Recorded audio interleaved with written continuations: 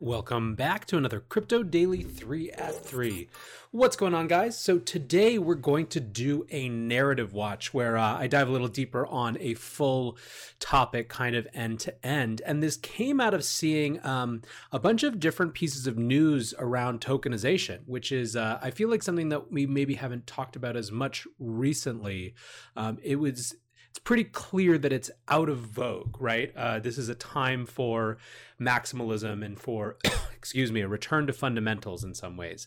And so it's interesting to see a number of pieces of news from Shapeshift, the exchange, from Block TV, the media company based out of Israel, and from Satoshi's Treasure that somehow relate to tokenization in some way.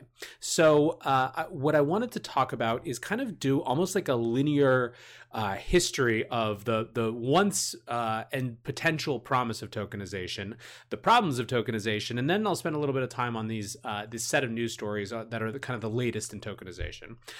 So let's start with the promise, right? So this is something that I think we forget often because of everything that transpired and because of the ICO boom and because of how crazy it was. But there was an idea behind tokenization that was more than just kind of this rampant fundraising mechanism, right? And so loosely put, or simply put, I guess, and this is cribbing a little bit from this piece, Why Decentralization Matters by Chris Dixon, which I think is probably the most thorough topic or writing on the matter, aside from maybe this piece by Sherston Erickson, The Future of Network Effects, Tokenization and the End of Extraction.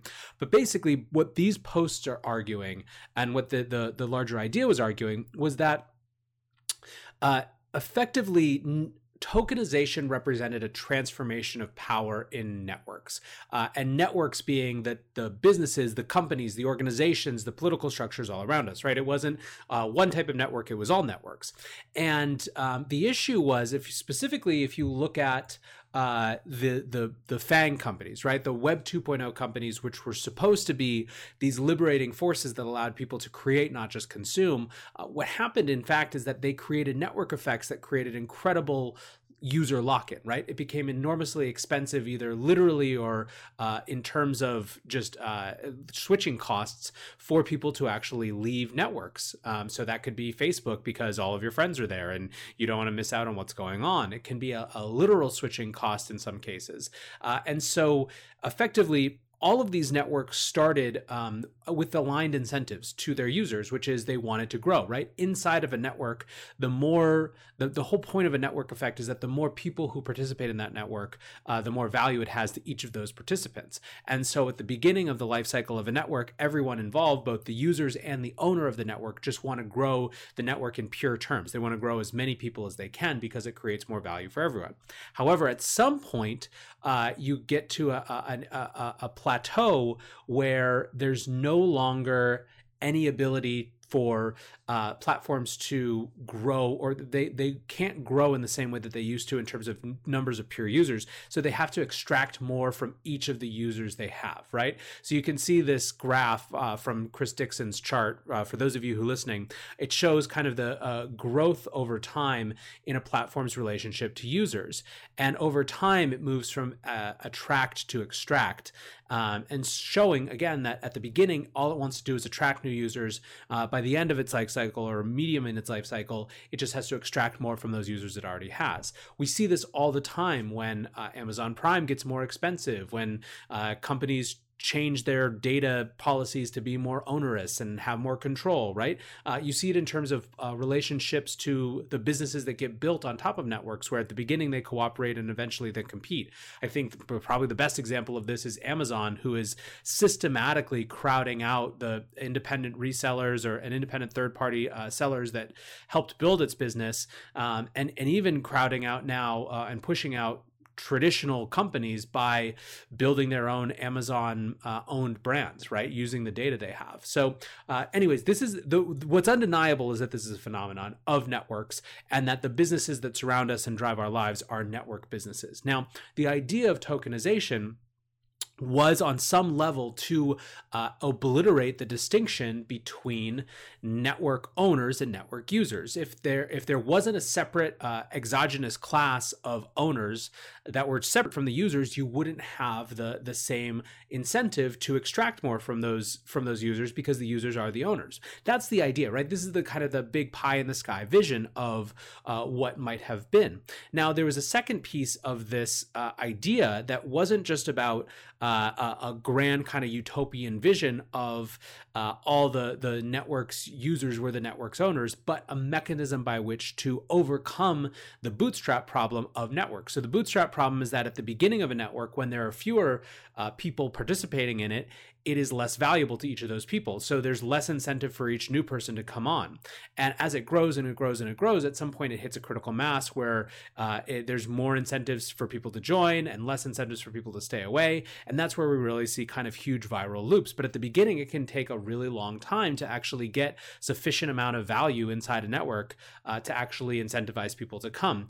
The idea, or one of the ideas of tokenization, was that it would overcome the bootstrap problem by creating this kind of additional separate incentive to the early users, right? It would be this early financial incentive to actually join, right? So that was, again, the idea on some theoretical level. And there are a lot of people who are really excited about this. You know, there are a lot of projects who did actually, in good faith, want to go build alternative businesses to the companies that we see around us and that we still have such problems with. However, there were a lot of problems as well. So let's shift over to the problems of tokenization. The problems of tokenization are incredibly numerous. And so I would just want to kind of breeze through them, because I think anyone who's watching this is quite familiar with all of this. And basically, it's like what was theorized versus what actually happened. And I think in some ways, all of this comes down to the fact that the speculative value and the financial fundraising use case of tokens, the disruption that they represented in terms of how easy it was to fundraise from anywhere in the world and from anyone in the world, totally overwhelmed all of these other theoretical use cases and theoretical value propositions, right? The speculative use case they were so tuned for that use case that it just crowded out all the space. But let's expand upon that a little bit. So problems of tokenization. One, they were, for lots of projects, simply a way to skirt around securities regulations, right? Again, going back to the fundraising piece, they seem to kind of exist and operate outside of the existing frameworks, or at least that's what people wanted to be. In point of fact, a lot of these sales and kind of where things seem to be landing is that a token may not in the long run be a security, but when you offer it before a product is launched, it certainly seems to be. Now, we don't still have perfect clarity in the US, at least, around how different securities are designated. We continue to use this word utility token, which was basically invented by the industry as a way to say not a security. And the idea was theoretically that people actually use these things, so they're not just kind of an investment asset, they're a working asset in some ways, and they should be treated as such and differently. The problem is, one, we made that up, not regulators made that up, and two, most of these projects, when they actually did their issuance, weren't running. And in fact, the projects that stayed behind and tried to actually get things up and running before they issued tokens, a lot of them actually just missed the window of ICOs, but at the same time, they're not potentially being hammered by the SEC in a couple of years. So I'll leave it to you to decide who was better off ultimately. But one of the problems is that tokens got so wrapped up in the bad faith efforts in a lot of cases, and just the confusion in other cases around skirting securities regulations. Second, tokens almost invariably create friction in a user experience, right? You're effectively asking someone to have a symbol of your ability to do something, right? Or alternatively, you're asking them to use your proprietary money for your ecosystem rather than the money that they already have, right? So there's a whole friction that happens inside almost every type of user experience that introduces a token. In a lot of ways, the question for projects is, in what circumstances is the friction that is inherent and inevitable with the token actually worth, or the new value worth that friction that is inevitable, right? So friction, but I think that again, going back to the problems, is that when it came to actually using them, again, rather than just speculating on them, there was huge friction. Second, this speculation use case, right? As many people as there were who were thoughtful and well-intentioned in reading these Christics and essays and thinking about the future of networks and the future of business models and what they might be, there were 10x, 20x, 50x, 100x, a Googleplex X more who just saw that this was a ludicrous, fast-moving, insane sort of bubble, and they wanted to get in on that, and they wanted to speculate, and they wanted to move quickly, and that ended up being what the story really was for all of these token projects and for the entire ICO boom. It was about speculation. That created its own set of problems. Problem one, incentive alignment or misalignment.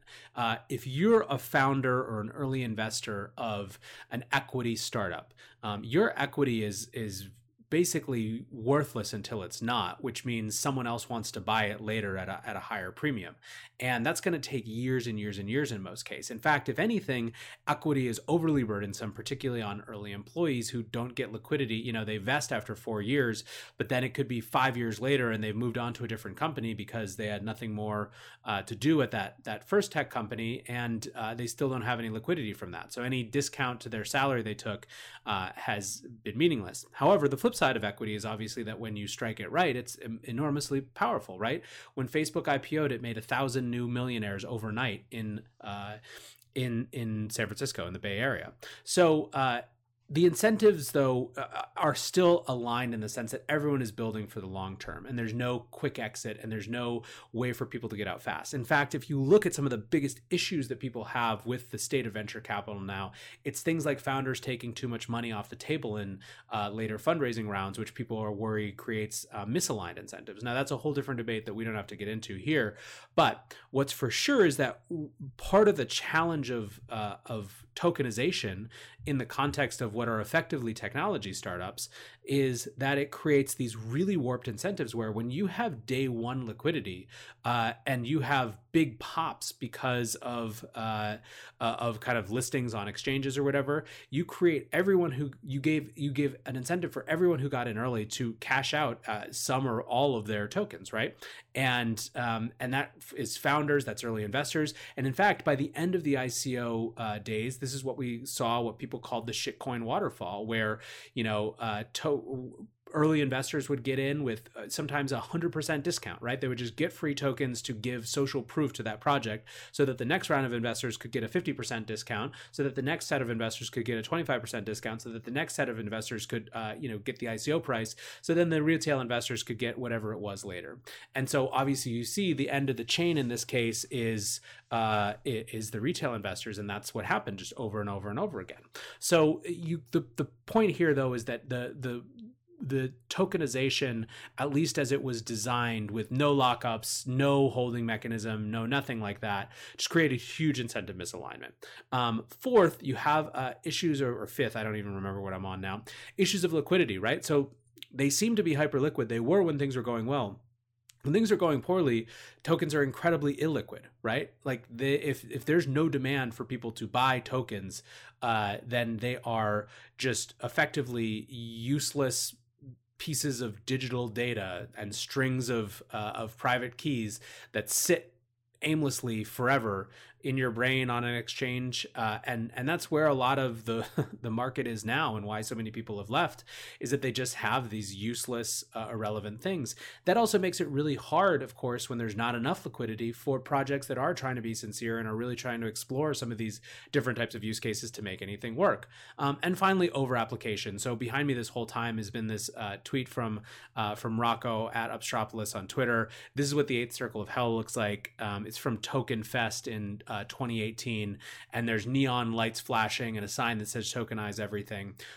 Because we had, on the one hand, the tokenization of money, right? And the alternatives to money that Bitcoin and things represented. And then on the other hand, technology crypto, tech crypto, and the attempt to disrupt all of these networks around us. It got very muddled very fast. This is to say nothing of securities tokens and all these things. And it was just like tokenize everything, tokenize the world. I mean, that was the mantra for a while. And it was so overstated, it ceased to mean anything. So what has happened, and more specifically, what's the latest? Why are we talking about this today? Well, the reason that I wanted to focus on this is that I saw 3 different pieces of news that somehow related to tokens, and I think it's interesting to actually try to see what that might mean for the state of where tokens are. So first is that Shapeshift, the exchange, is offering a new token, or is launching a new token. And now it's in the context of bringing 0% commission trading to crypto. At least that's what Eric Voorhees from Shapeshift is saying in his Twitter thread, right? So he says, all Shapeshift customers can now trade for free on the new shapeshift.com platform while retaining full control of their keys. Why are we doing this? Too many people still leave their funds at custodial exchanges because non-custodial solutions, DEXs, and swap services have been either illiquid or high priced. With 0% commission trading, Shapeshift now solves both of those problems. How does it work? Today we released the much anticipated Fox token, Shapeshift's loyalty asset. The model is simple. Hold Fox and you trade at 0% commission rate. If not, you trade at our retail rate. You don't spend or lose the Fox token to get the benefit, just HODL. We think, and this is actually the tweet that really inspired this in some ways, we think tokens are tremendously powerful tools for user engagement, and we're determined to demonstrate how they can be implemented responsibly. So as of today, exclusively at Shapeshift, you pay 0% commissions and get 100% control of your keys. So there's a lot going on here. One, I think, Eric is an interesting and thoughtful voice, and I don't think would have gone into this unless they were, I basically take at face value this idea, or this sense that they're determined to demonstrate how tokens can be implemented responsibly. Second, I think that one of the things that's been clear over the course of the last year is that effectively outside of money tokens, right, things competing to be some form of digital money or digital store of value, the whole idea of utility tokens hasn't really played out except in the context of these exchange tokens, right? So obviously BNB was kind of the granddaddy of these. It performed well during the 2018 bear market. BNB awards holders get benefits in terms of the trading fees that they pay. They also get BNB value returned to them in the form of a quarterly burn, where 20% of Binance's profits are burned in BNB, which hopefully creates positive price pressure. It was recently came out that Binance had crossed $1 billion in cumulative profit because they burned 200 million in BNB. So they've actually stuck with that promise. So obviously a lot of different exchanges have launched their own model for this as well. There's the Leo and all this sort of stuff. I think what's interesting and notable about Shapeshift is that they're trying to do it to incentivize use of the DEX. And it seems like maybe a little bit less complicated or complex in terms of how it's implemented. But I think that it's interesting because this is a reminder that so far this is one area where the benefits of the experience in a lot of cases seem to outweigh the friction of the experience, and people actually use it. And maybe that makes sense because it's in the context of the buying, holding, trading, speculating behavior that is still right now the most core and native crypto use case. So that I think is interesting. A second piece of token news that I saw that I've noticed is, so guys know that I do every Monday a video version of Long Read Sunday with Block TV, and they just announced a couple weeks ago that they are launching a token. And so a lot of folks in the space were pretty skeptical of this. There's a lot of reasons why. I think some of them have to do with the leadership of Block TV and other projects that they've been involved in. Some of it has to do with just the question of why do a token, right? In some ways, this feels like it harkens back to those late 2017, early 2018 days when people were like, oh, we'll slap a token on it and it transforms the business model. But you also have folks who are a little bit more open, right? So CryptoMan Ran here says, last week when I heard that Block TV News was issuing a token, I shared the same sentiment as Mike Dudas from The Block, obviously. Why does a crypto media channel need a token? After watching this, it seems there's a much bigger vision at play. So this is the CEO of Block TV. So I'm going to mute myself for just a minute and turn this on and let you listen to it in his own words. So, why does a media organization need a token? The answer is simple. Block TV wants to publish the best and newest information. And in order to do that, we are willing to reward those who provide us with it. I've been a journalist for 15 years. And I can tell you that the only reasons people provide information is in order to promote something they're doing or badmouth someone else. We want to give them a better incentive, and the BLTV token gives us the tool to do it. When a news source sends information into our BLTV newsroom, our professional editorial team receives it, verifies it, and if it meets our standards, packages it for publication. After we publish the story, we track its performance and through a smart contract on the blockchain, track its impressions on our various media and social channels. We can then determine a reward based on the story's reach, engagement, and the contributor's reputation score. But here is the really big vision. BlockTV is just a proof of concept for this model. Eventually, this will expand and be replicated not only for others in the crypto media sphere, but for all news organizations. Just think about it. Sports, gossip, politics, and many other coverage topics. So, a news publication that rewards those who make the news? We think it's only fair. What do you think? BLTV token will be listed on Bittrex Global November 21st, 2019. So, okay. So there's a lot here. I mean, one is what we think about the idea of a newsroom that rewards contributors in this way. There's a lot to get into there. I think, yeah, it's almost beyond the scope of this one. I think we could do a whole video here. So I think that in some ways the what's for sure is that the media model today doesn't work the way that it used to. And there's weird misalignment of incentives pretty much everywhere you look, right? If it's advertisers, then, the question is who is advertising with you and how beholden them you are. If you have a different type of business model, that involves sponsorship, it's how do you figure, again, who are you beholden to? There's a reason that I think that a lot of people are turning back to just paid subscriptions, because then at least your constituents are or the people that you're responsible to, the people who are paying you, are your actual consumers of the news. But again, that also creates weird incentives in today's world, at least, to be hyper reactionary, right? And to be just kind of red meat for whichever particular community is willing to pay you. So I think that there's a challenge to go around, let's say, in the media model. And it doesn't surprise me, actually, that someone's experimenting with this idea of effectively user-owned media in some ways. But I also think that there's still going to be challenges. So, I'm not kind of sure about where this all lands, other than I think that it's an experiment that I like I said, I'm surprised that no one else has done yet. But so, like I said, where I land in it is as some amount of skepticism, and I think that there's a lot of skepticism in the community, but it's hard to deny that the media model is in a challenging spot right now.